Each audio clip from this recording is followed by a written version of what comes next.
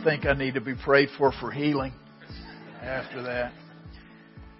Brett, actually, I gave Brett a hard time last week in the 10 o'clock service because I had to move it on my own. And usually Doric does it. Doric can pick up a car by himself. But Brett surprised me at the 10 o'clock service, and I think he got a hernia out of it. But it's good to be here today. What a beautiful day, man.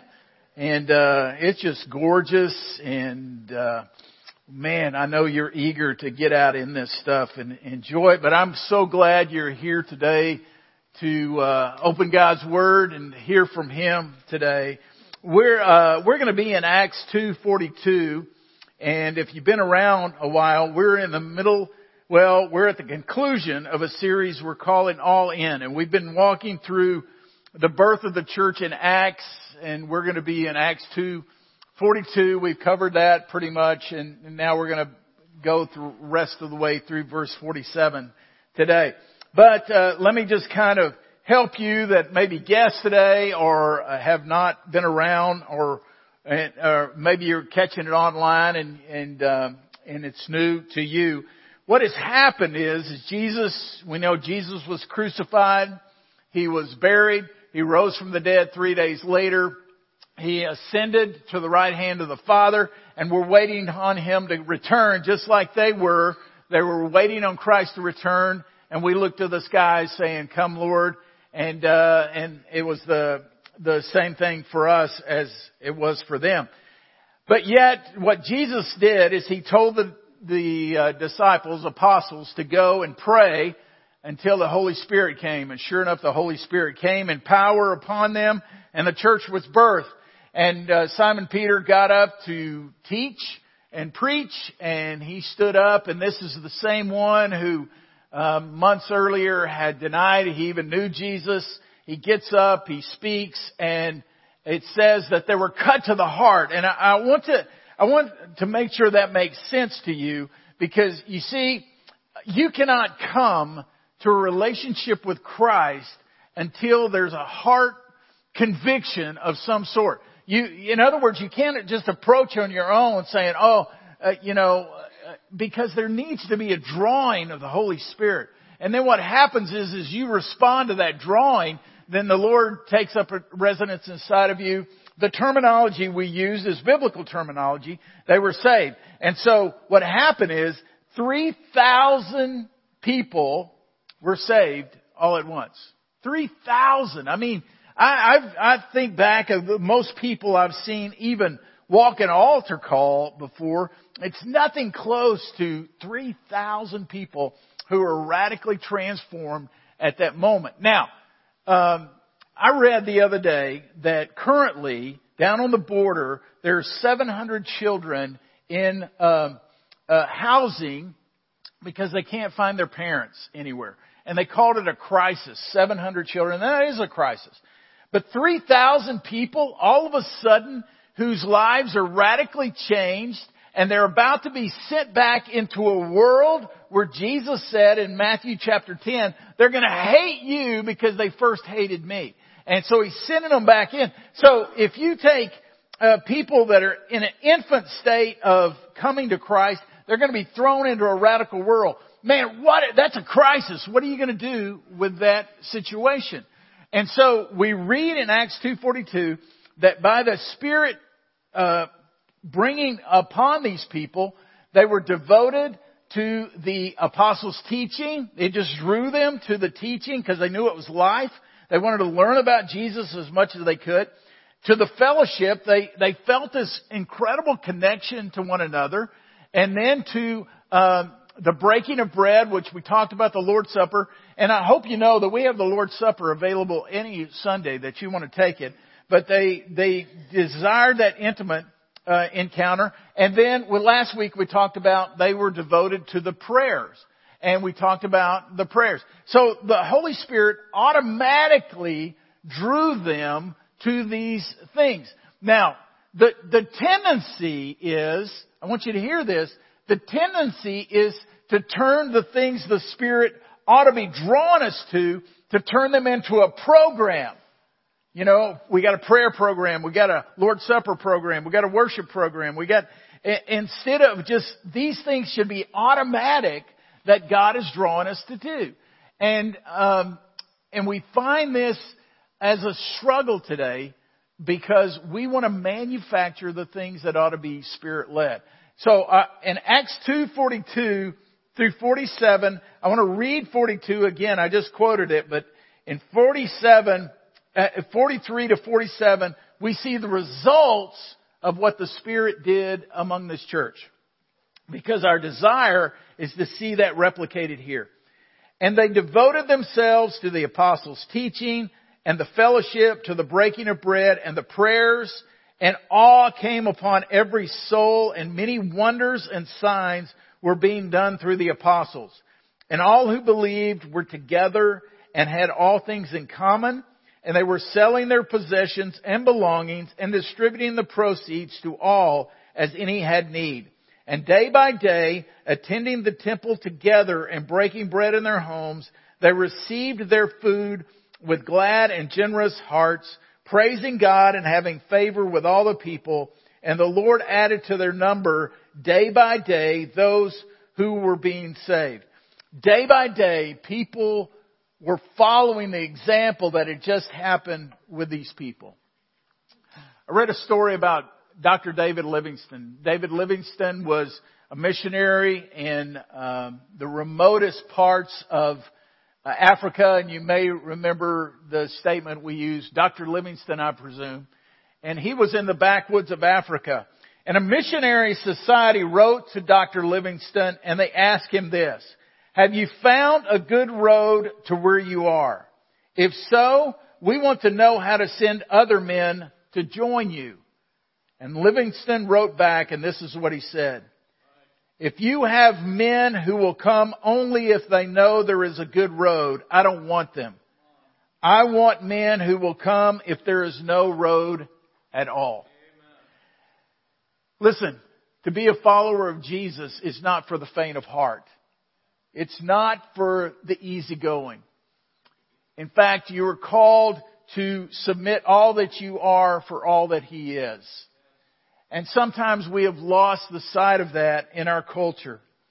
And what has happened here is we see God birthing some things in this church that I would love to see and continued here at Central.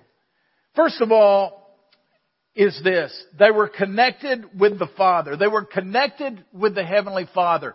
And there's two things we see here. Number one, it was an awe-inspiring church. Notice what it says in verse 43. And awe came upon every soul. Awe came upon every soul, every life. It was an awe-inspiring church. There was no boredom in this church. There was no spectator mentality. When they showed up, they knew God was present. They wanted to see God do the things that only He could do. And the word awe is a strong word. We use the word, oh man, that's awesome. That's awesome. We will talk about those things. But let me tell you something. The word awe here refers to fear and terror and reverence. These people knew that their next heartbeat, their next breath, they were dependent on a holy God, the creator of all. And sometimes we lose sight of that in our day. We call things awesome that are really not awesome. And it was not, you will hear people flippantly address God as the man upstairs or the good old boy or the good God and this kind of stuff. That did not even cross these people's mind. He was the mighty God who invaded humanity by His Son, and He completely brought forgiveness to people. And they knew the holy God was present. And often we lose our awesomeness of God by getting so attracted to the things of earth. In 1997, it was the 70-year anniversary of Charles Lindbergh's flight from New York to Paris across the Atlantic. And the Smithsonian invited his daughter Reeve and her son Ben. She brought her son Ben along with her to the Smithsonian for that particular celebration. And they asked her to come early. And they said, you come early, we will have a cherry picker, a lift for you to lift you up because the Spirit of St. Louis, that airplane, is suspended from the ceiling. And so she came early, and her son Ben got in with the lift guy, and they lifted the cherry picker, the lift, up to the airplane. And Reeve, the daughter, starts to feel the side of that plane, realizing that her father was there and the awesomeness of the accomplishment that he did. And she turned to her son Ben and she said, Ben, this is so awesome. This is an amazing moment for us to be here. And he said, yeah, I've never been up a cherry picker before. And I think we get so enamored with the things of men that we miss the awesomeness of who God is. This church did not lose it. You see, it's not really about us. When we gather, I try to get across to our pastors and our staff and our elders and our worship team, everybody. Listen, we come to an audience of one when we gather. It's not about you. It's not whether you like the songs. It's not whether you like the preaching. It's, have we pleased our Heavenly Father? That's what we're called to do. And so it was an awe-inspiring church. Secondly, though, it was a miraculous church. We see going on in verse 43, he says, and many wonders and signs were being done through the apostles. Many wonders and signs. We don't use those words. We use words like miracles or this kind of thing, great works of God, whatever. But the terms here, wonders is actually a term that means it's unaccountable. There is no way this could happen. It's unexplainable except that God did it. And so when they gathered, there were wonders. There were things that happened among the people that through the apostles' hands, they're thinking, only God could do this. And the word signs is just like signs if you go down the road. They're pointing you to something. So these miracles, these wonders that took place were not just to draw people to see the wonder. They were to point them to a holy God. And God still works that way. And in fact, when we get on into Acts and what happened, we see a crippled guy outside the temple that now walks, and we see other healings that take place. We even see on deeper into the book of Acts where there was a young man by the name of Eutychus, fell out of a window, dies. Paul comes down, prays over him. He comes back to life. These are incredible wonders and signs that we hear about it. And all of us would say, yeah, man, I'd love to see more of that myself. We'd love to see that. I want you to know something. That crippled man outside the temple, he was made physically whole. But I'm telling you, if he was not spiritually transformed, he will spend an eternity separated from God. If the young man Eutychus, who fell, he had his earthly life brought back, I'm telling you, if Eutychus did not have a transformed, repentant life before God, he would spend an eternity separated from God. So the greatest miracle that still exists today is the transformed life that comes through the power of Jesus Christ.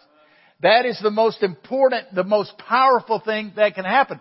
Because you see, at the cross, Jesus didn't come to make bad people good. That's what we think all the time. Jesus just came to change our ways, to make bad people good. No. That's not what He did. He came to take dead people and to bring them to life. And that's what He's done. And so, the question I have for you is, have you experienced the life change of Jesus Christ? Not have you gone through the motions. I mean, have you truly experienced the life change? So it was a church that it was awe-inspiring and it was miraculous.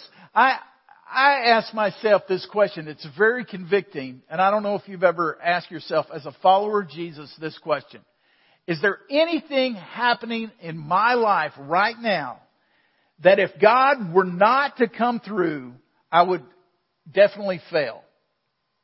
In other words, I've so stepped out on faith with you, God, knowing that you're in this, that if you do not come through, if there's not a wonder, then I'm going to fail. He wants us to walk by faith, not by ignorance, but to walk by faith. And it was a miraculous church. So they connected with the Father. Secondly, they connected with one another. They connected on an earthly level. Notice what it says in verse 44. And all who believed were together and had all things in common. And they were selling their possessions and belongings and distributing the proceeds to all as any had need. So you have this group of people, 3,000 plus. They're day by day, they're coming to Christ. And there would be needs that arise among the people. And so others would sell their possessions to take care of where the need is. Some people want to think, well, the early Christian church was a commune. They just lived together and it was a commune. That's not true. Well, actually, you will see that there were people of means and people of need.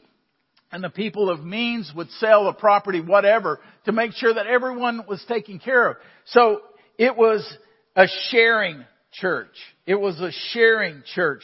They were like-minded, it says. They were together. They were like-minded. And they took care of one another when the need arose. It says that they had things in common, which was a fellowship. The way I look at it, I've defined fellowship for you before. Fellowship is two people in the same boat rowing the same direction.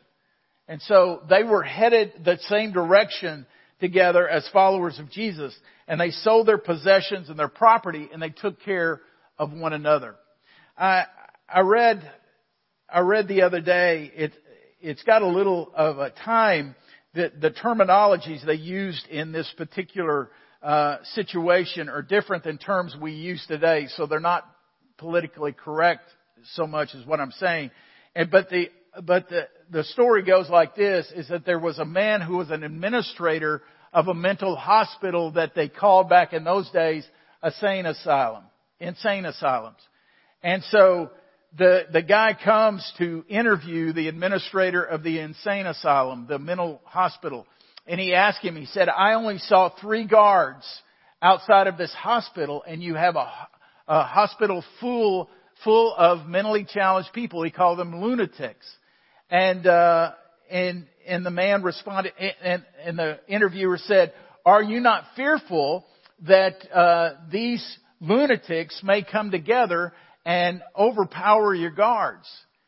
And he said this, he said, I want you to know, he said, that mentally challenged people, these lunatics that you say, can never come together in unity.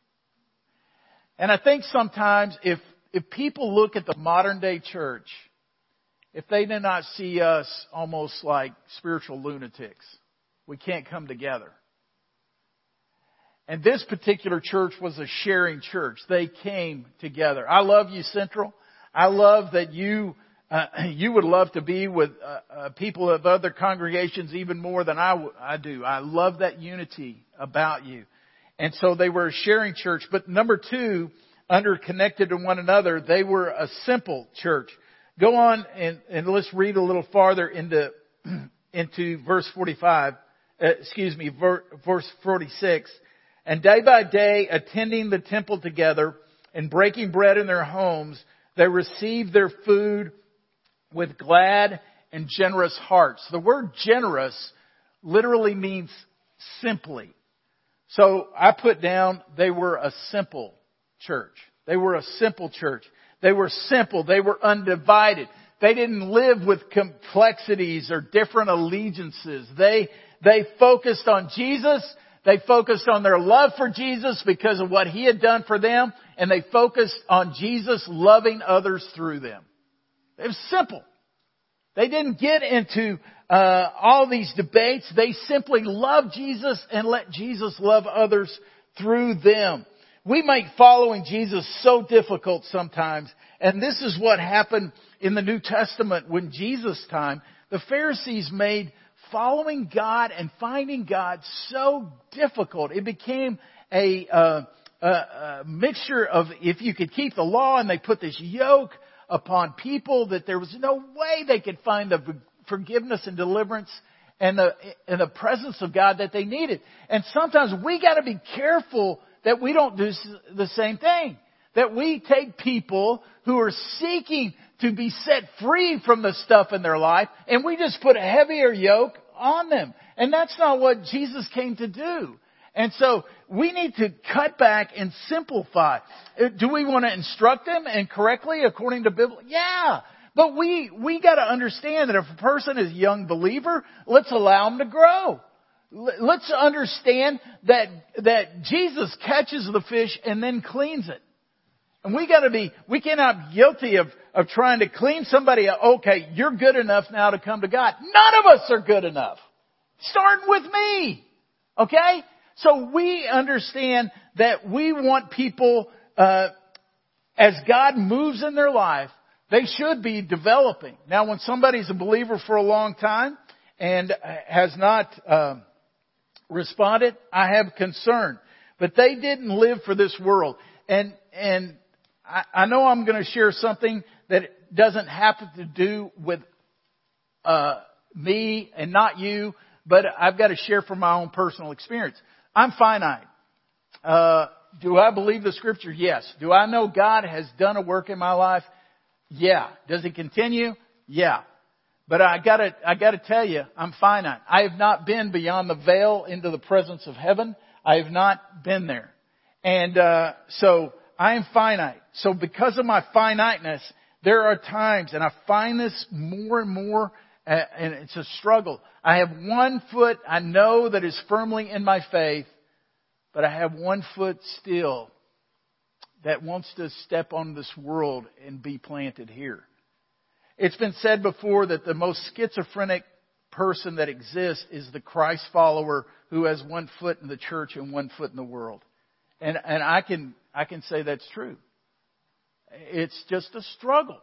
And I know you struggle with it too. And say, Lord, and this is the all in. God, I want to go all in. Maybe I don't understand it all. Maybe I just walk in the little revelation I have. But God, I'm all in. I'm all in with you. So it was a simple church.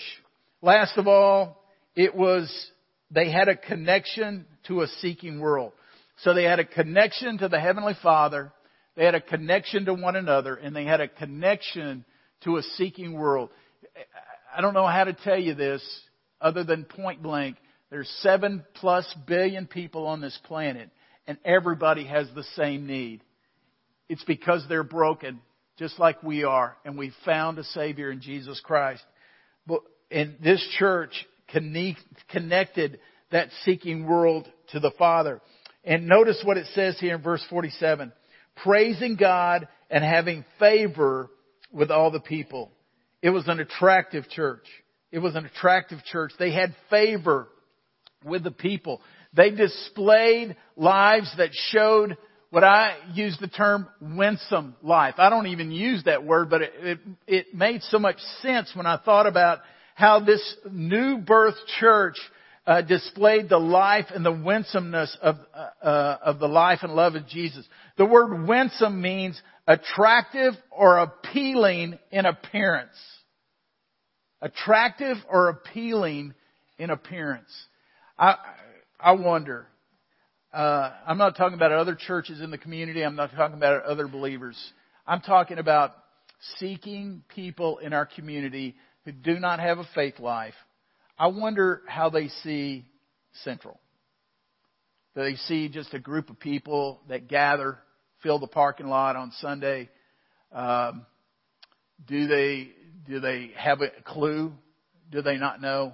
You see, the church is not a building, but that's maybe the only thing they think about.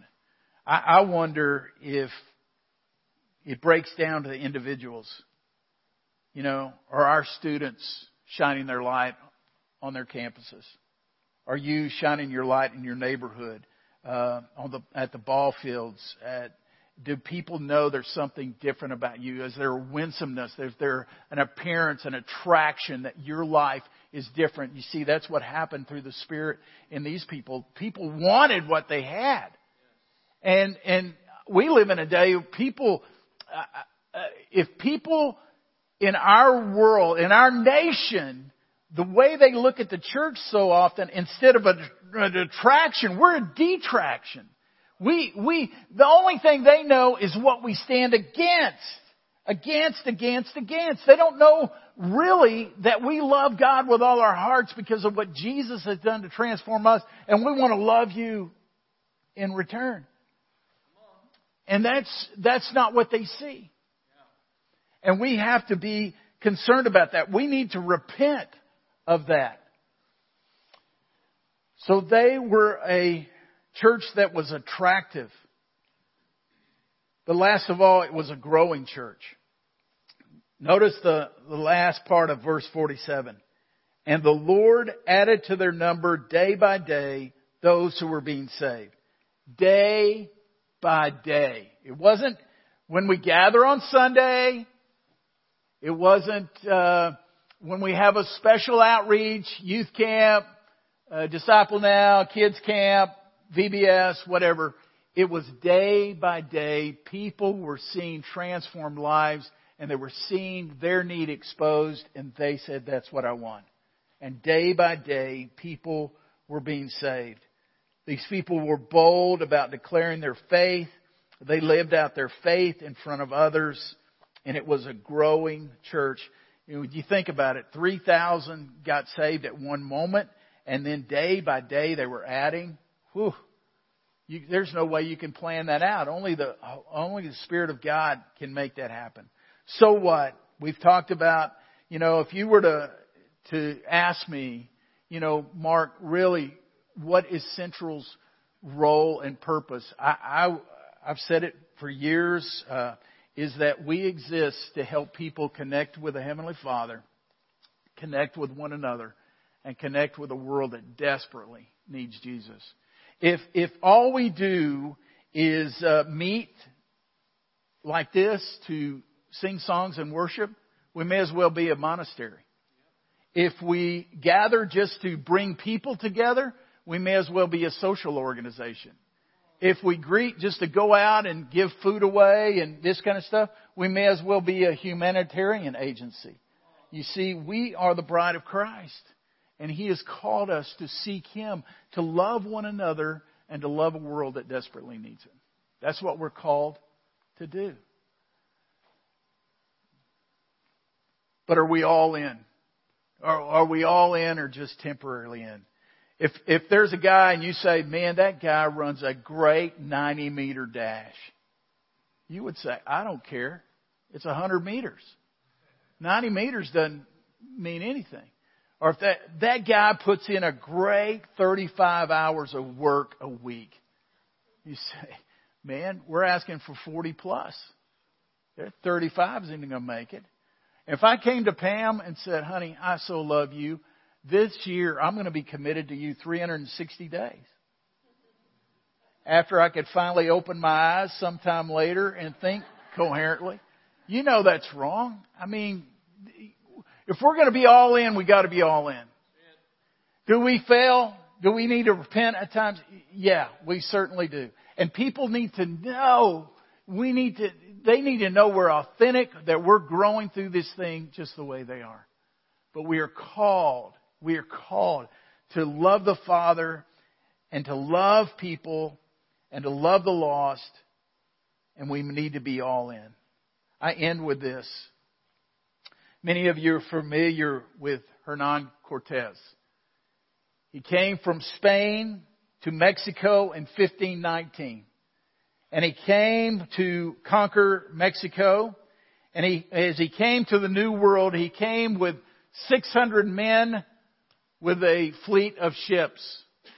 He got all of the men off of the ships and onto the dry land, and he got them to an area where they could look down into the bay area where they had landed. And then he had someone set all the ships ablaze. So as the men looked down at their only way to go back to Spain, they knew that there was no way to go but forward, because Cortez had burned the ships. My question to us is, what ships need to burn in our life because God wants to take us forward? As a congregation, as individuals that want to give glory to God in everything we do, we can't take anything with us. We know that our next heartbeat, our next breath is in His hands. What is keeping us? What are those things we keep going back to that are keeping us from experiencing the full life in Jesus Christ? Is it our affluence, our finances? Is it our own talents and abilities? Is it our family heritage? Whatever it is. You see, we fall back on so many things, and you may remember the children of Israel in the Old Testament, that they had been delivered out of Egypt. But what was the biggest struggle Moses had with them? They wanted to go back to Egypt because they forgot how bad it was. And one of the things people of my generation struggle with is we think the previous days were good old days. Let me tell you, I grew up in a terribly racially divided nation. I grew up in a time where this whole country was split over a war that we were in. I grew up in a time where financially we were struggling with everything, and we say we want to go back to those times, and these times are worse. No! We need the gospel of Jesus Christ. We need the church to be what He has called us to be. And that's my prayer for Central. That's my prayer for us. I want to pray over you. So I want you to bow your heads, if you would, right quick.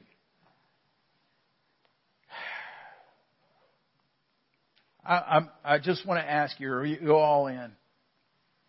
Are you all in? Are you experiencing just trickles of God in your life instead of reality of God in your life?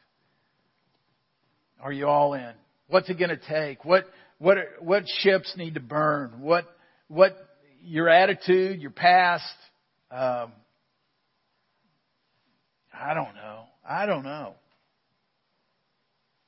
Comfort, ease.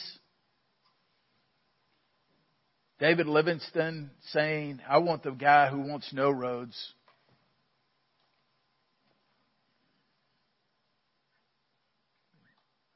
Heavenly Father, you are developing a bride as a church that's going to be beautiful when you return. And Lord, we are in this room today, maybe out of habit, but Lord, I know the hearts of these people. They want you. We want an audience with you, God. And we want divine encounters. Lord, we would welcome those wonders and signs that's going to point people to you. Lord, we would welcome just your presence in coming today, and for the heart that's seeking, for them to find you fully today. But Lord, you're asking something of us right now. Lord, forgive us for being in awe of the cherry picker lifts instead of you. Lord, please speak to us now, I pray. In Jesus' name, amen. I want to ask that you stand with me, and we're going to sing a song. Oh, it's a great song. I need thee, oh, I need you. And we have the Lord's Supper, like I said. We have these steps if you want to come and kneel and pray. When you leave today, you're going to receive a gift. And it's a chip. You're going to get a chip as you leave today. And it says on there, all in. Acts 2:42 through 47. It's for you to keep in your pocket or in your car or wherever you're going to see it quite often, and just say, okay, God, I want to be all in with you. So let's let this song be a prayer from us today.